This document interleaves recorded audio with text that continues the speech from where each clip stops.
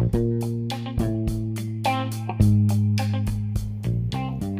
everyone, welcome to Rijo's podcast, where I discuss about industry trends and give you consumer insights that you've never heard before.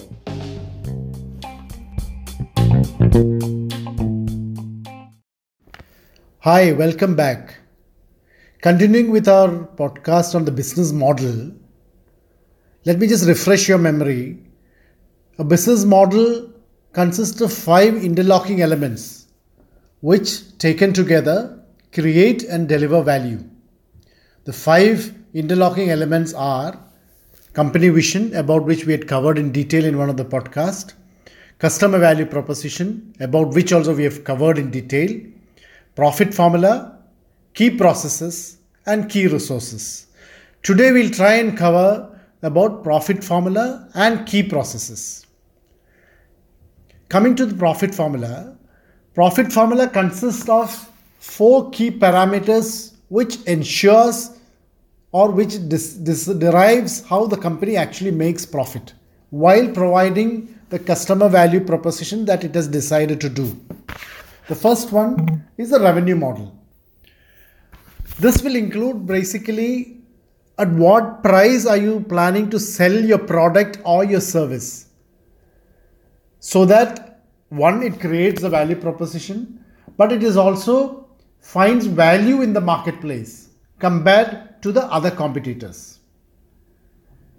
The revenue model also decides at what kind of volume should the organization, or what is the kind of volume that the organization should sell to ensure that the desired revenue model is reached. Now, once you have decided on the revenue model, now you need to decide what is the cost structure. If it is a product company, does it make sense for you to make the product in-house? Or does it make more relevance, or is it more beneficial to outsource it to somebody?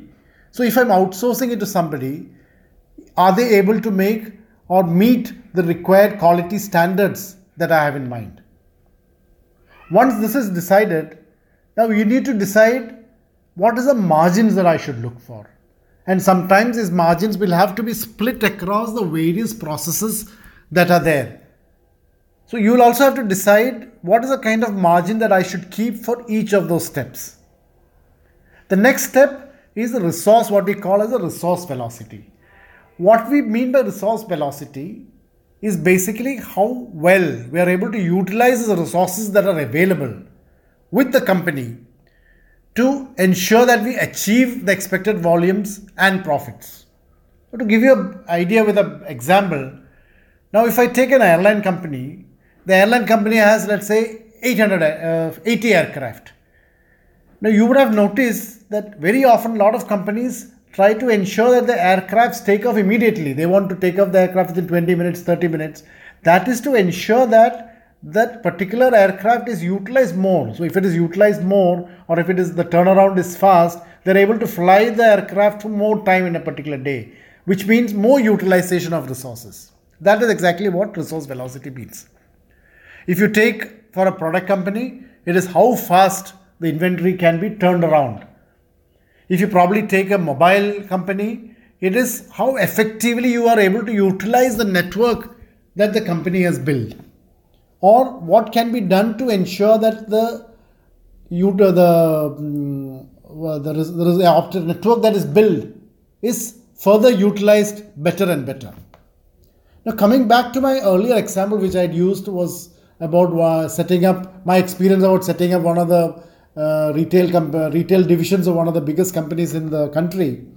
So in this case, since the product is already available with the company and it was only the retail division in India which was getting set up, once you've decided on the cost margins and the profit margins, you had to devise your logistic structure and your distributor structure and your retail structure in such a way such that you're able to provide the customer value proposition that you decide, and at the same time ensure that you continue to achieve the volumes that you had set out to mind. So I remember there was some particular volume cutoff that we had for markets. So if the market potential is beyond a particular level, as an organization at that point of time, we would decide to skip that market because the cost structure under which the company was working and the margins that were expected would not be met by an outlet which was not catering to that kind of a volume. Coming to the next key element, which is called resources. Every company will have a particular key resources. It can be people, it can be technology, it can be products, it can be facilities, it can be the brand of the company, it can be the distribution channels which is made, or sometimes it is a mix of all of these which combine together to provide a particular value proposition which makes the offering of the company very unique. So for example, now to just refresh with the same example that I told about the retail company. The retail company had set up automated pumps at key market locations which were very technologically advanced compared to what was available in the market at that point in time, which ensured that the customer got the right quality and quantity of fuel.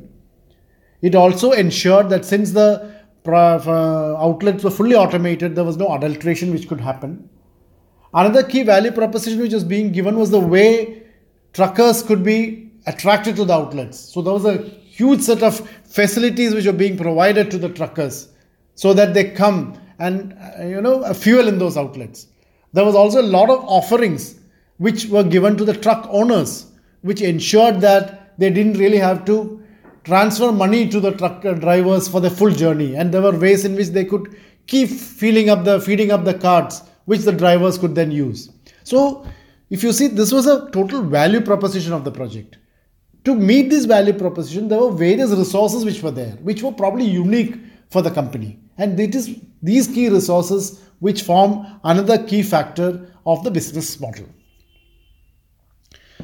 This entire article is available on my LinkedIn page and on my website rijofrancis.com. I will continue with this podcast at a later date. Till then, take care and God bless.